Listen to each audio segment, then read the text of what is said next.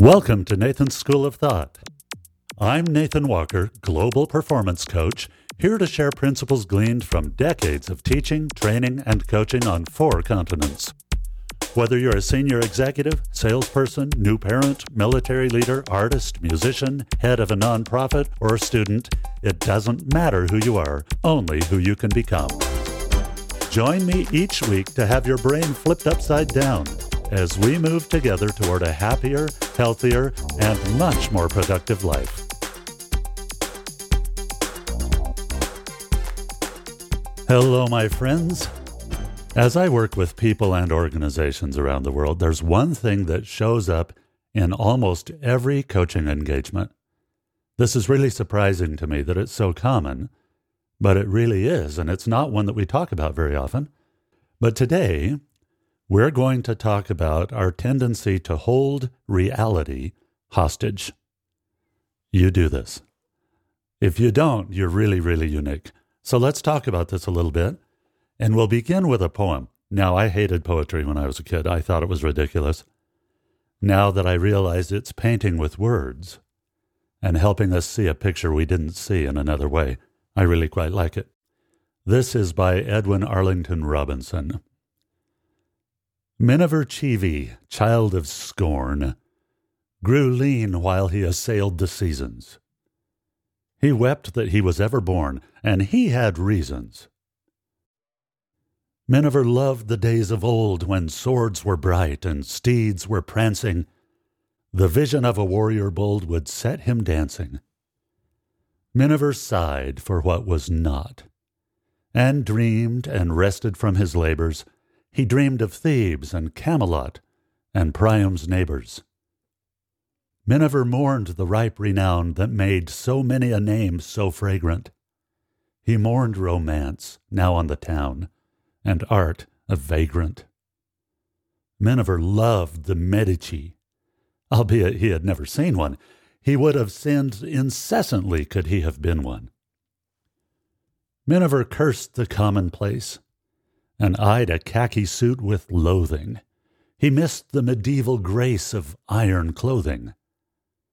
Miniver scorned the gold he sought, but sore annoyed was he without it. Miniver thought and thought and thought and thought about it. Miniver Cheevy, born too late, scratched his head and kept on thinking. Miniver coughed and called it fate and kept on drinking. You will see a little bit of Miniver Cheevy in most everyone you know, if you look for it, and you'll see it in yourself. Miniver thinking that he was born too late, romancing about the days of the knights and the iron clothing that they wore, and how art back then was way better and the time of the Medici in Italy was the best time ever. Kept thinking outside of the time he was in, and drowned himself in drink because he couldn't be where he was not. He hated money because he didn't have it and longed for it at the same time. As I said before, of all of the things I encounter as a coach, the most common, the most surprising is our tendency to hold reality hostage for what we think will make us happy. Instead of being happy here and now, we say things about what will make us happy. Our ability to imagine things that might happen or to think back on things that happened in the past is really kind of unique to humans. The way we think back and learn lessons and the way we envision the future, at least to the degree that we can do it, is a uniquely powerful gift. Those who are very imaginative can do this very well, and it can be a blessing or a curse. The doorway to heaven or the portal to hell. Often we say things that begin with, if only. This way of imagining things can be a misapplication of a spiritual gift. Let me give you a couple of examples. If only my spouse were more romantic, we would be so much happier together. If only we had more money, we could fix up this dump and finally have a nice house. As long as so-and-so's in charge at work, we're going to crash and burn. We'll never succeed as a company. Or, these kids are driving me crazy. At least when they're older, things will be a little bit better and they can take care of themselves because I'm about to lose my mind. Or, the worst one, we're all going to die. Fill in the blank by how we're all going to die. This whole thing with society, we're all going to die, is a terrible, terrible thing because the implication is that there's not much to live for right now. And we've already seen the terrible consequences of this belief, especially among the young. It makes my heart ache. Now notice that in everything that I've mentioned so far, there's an implied meaning. When my spouse learns how to be more romantic, we'll be happy. The implication is that we're not happy now, and it's my spouse's fault. When we get more money, we'll be able to fix up this dump and finally have a nice house. The implication is that future happiness is possible, but current happiness is not. That somehow the house has power to make us happy or unhappy. Or the one I used at work, when so-and-so's in charge, that we're going to crash and burn, we'll never succeed as a company. The implication is that we otherwise would succeed, that this one person's poor management is the thing that's preventing the company from being successful. Or that it never will be. Or, fill in the blank. We hold reality hostage. Instead of living in the here and now, we use our gift of vivid imagination in a way that's harmful. It's detrimental to us and detrimental to everyone we know and love. Sometimes we misapply this in what I call binary thinking. This will only take 5 minutes, or I don't have all day to run errands. Well, your options aren't 5 minutes and all day. There are a million in-betweens. If we hold reality hostage and say, I can't be happy in the current moment or with the decision that is before me right now, we cede control to our wild imagination. We either imagine something that will be good in the future, or we imagine that things should have been different in the past, and neither one is correct. Let's do some more. I'm so stressed out. If I were on vacation right now, I would be finally able to relax. No, you wouldn't. You know what happens when you come back from a vacation. You say, I need a vacation for my vacation. I'm so stressed out. That was so costly. I'm so exhausted, and I have a meeting at 7 a.m. Relax now. How about, I should be making 6 figures right now, but people are so stupid, they don't want to pay me what I'm worth. They just don't know what I'm worth. Or, when we move closer to home, life will be a lot better. If we're back around friends and family, I won't feel so anxious, so stressed out, so worried. Things will be great if we can just get back with the family. The world will be underwater in 10 years. Boy, that is catastrophizing, if there ever was any. We'll talk about that in a minute. Here's a good one. This is an advertiser's dream. When I get this promotion, we'll be able to afford the lifestyle we want. Actually, that's not true. What you're doing is implying that when you get this promotion, you'll be able to pay for the lifestyle you've already become accustomed to. Most people are living far beyond their means, hoping against hope that they can finally get some promotion that's going to make it so that they don't go under financially. Here's another one that's an advertiser's dream. When I get this car, I'll feel successful. Or I'll be able to, travel off-road to the top of some beautiful peak at sunset, surrounded by beautiful people doing beautiful things. And it won't cost me anything in gas or effort. And all the dust that should be on that car won't be on that car. But I digress. How about, if I drink this beer, I'll be surrounded by girls in bikinis? No, you won't. Okay, you might, but most won't. And it has nothing to do with the beer. So in every single one of these examples, there's the implied belief that the reality that we're in right now should be held hostage to some other circumstance, past or future. And if we meet that criteria, if we live in that experience, that's not real, by the way, if we live in that not real experience, then finally we will be happy, have our revenge, be absolved of all responsibility, feel like we're successful, feel like we matter, have a family that loves us, have a great marriage, fill in the blanks. Those are all false. Holding reality hostage to something that's not real harms you and everyone you love and everything you care about.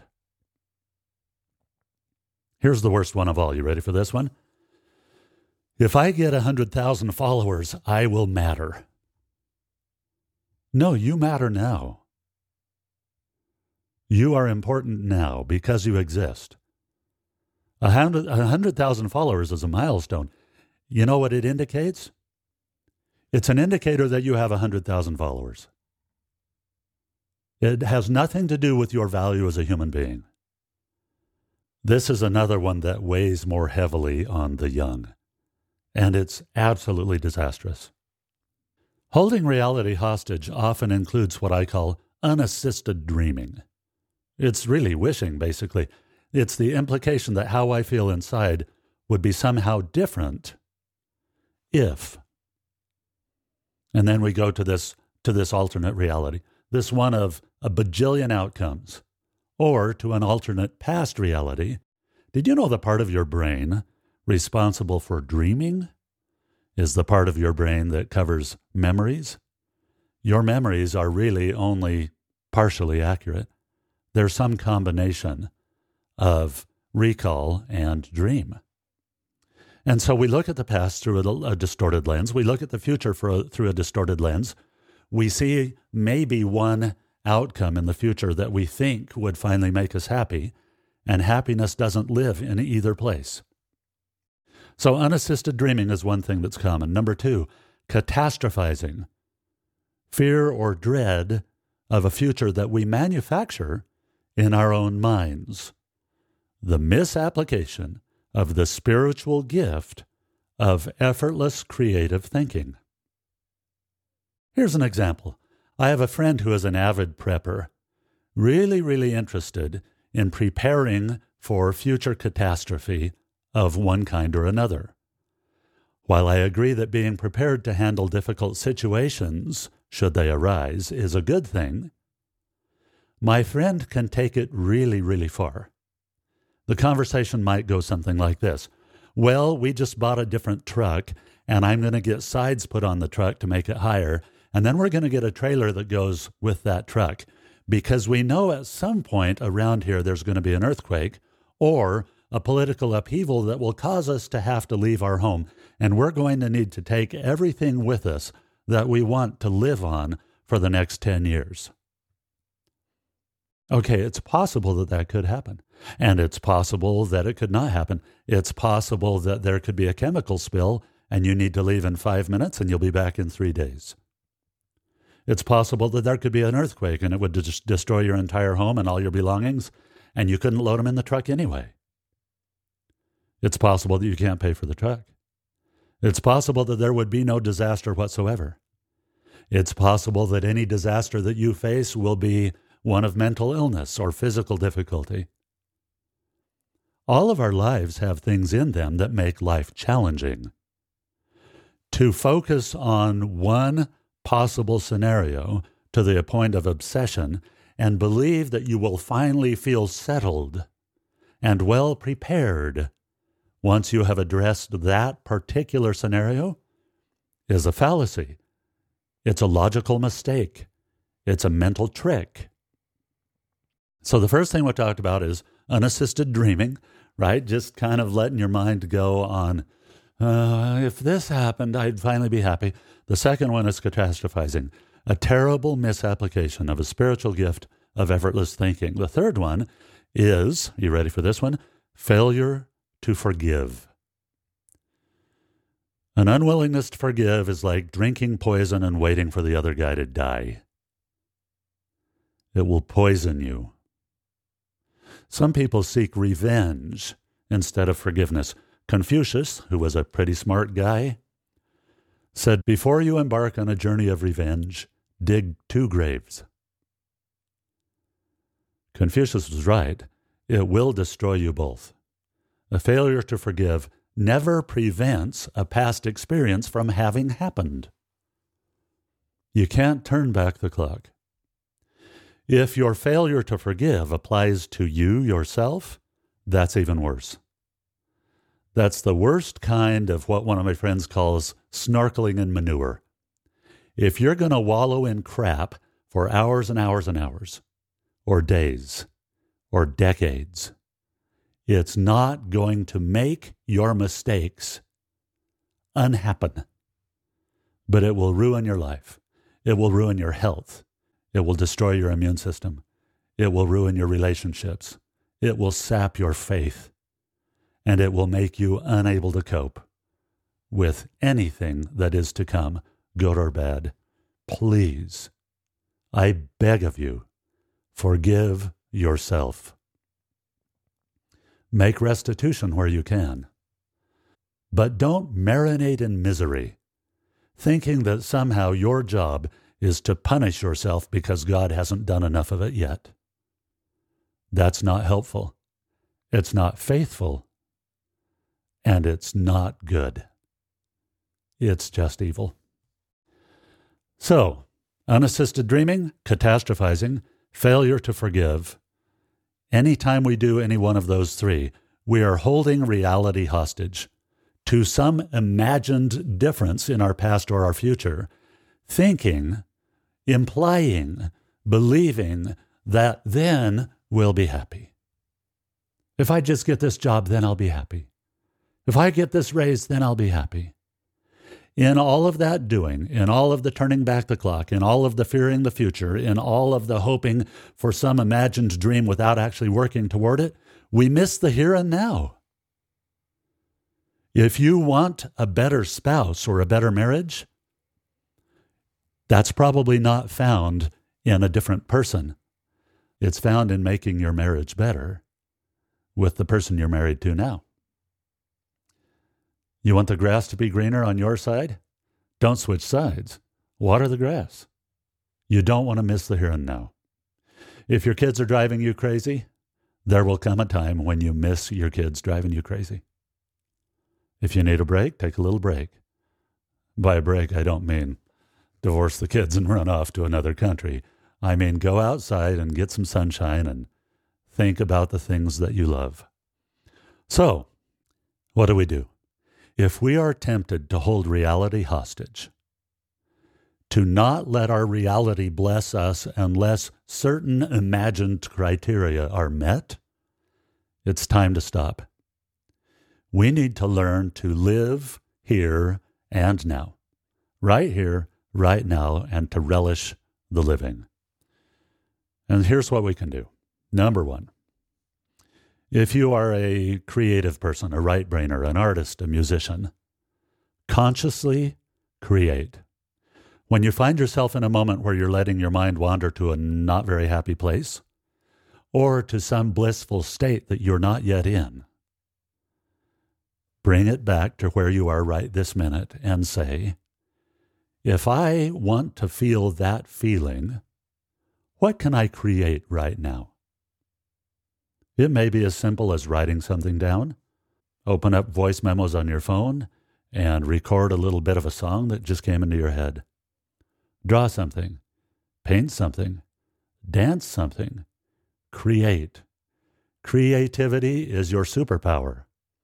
Creativity is a way to get focused on what's going on right this second and stop living somewhere else. Did you know that studies have been done? There was one done, I believe, at Harvard, a recent study showing that people spend 47% of their time not thinking about what they're doing at the moment.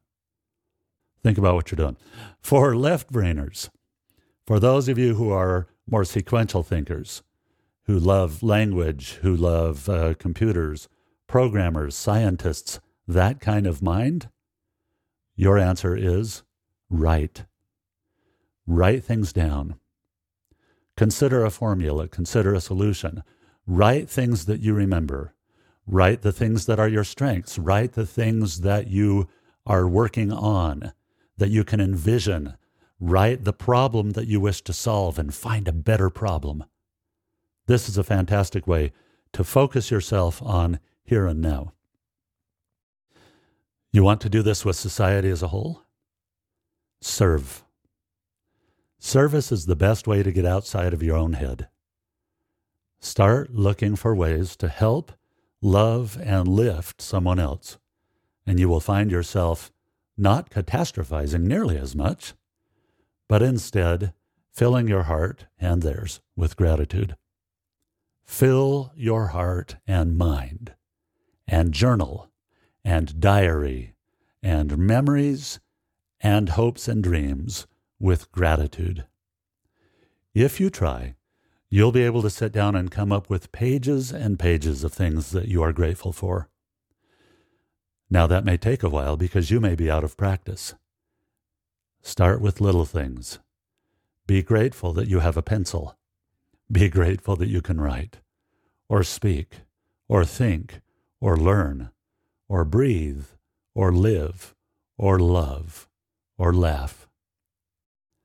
The world is full of good things, and the best time for good things is right now.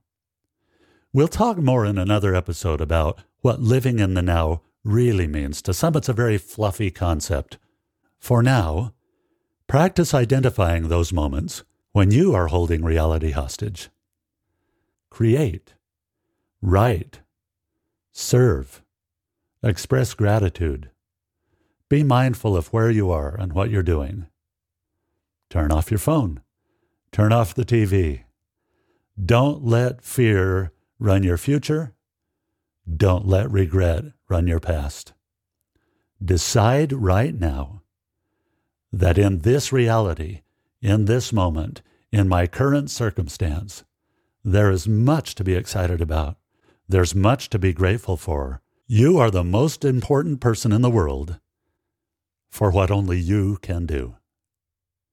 As always, if you want to talk more about this or see what options are available to you for help personally or with your organization, go to my website at natewalkercoaching.com, click the contact page, and tell me all about it. We'll talk again soon.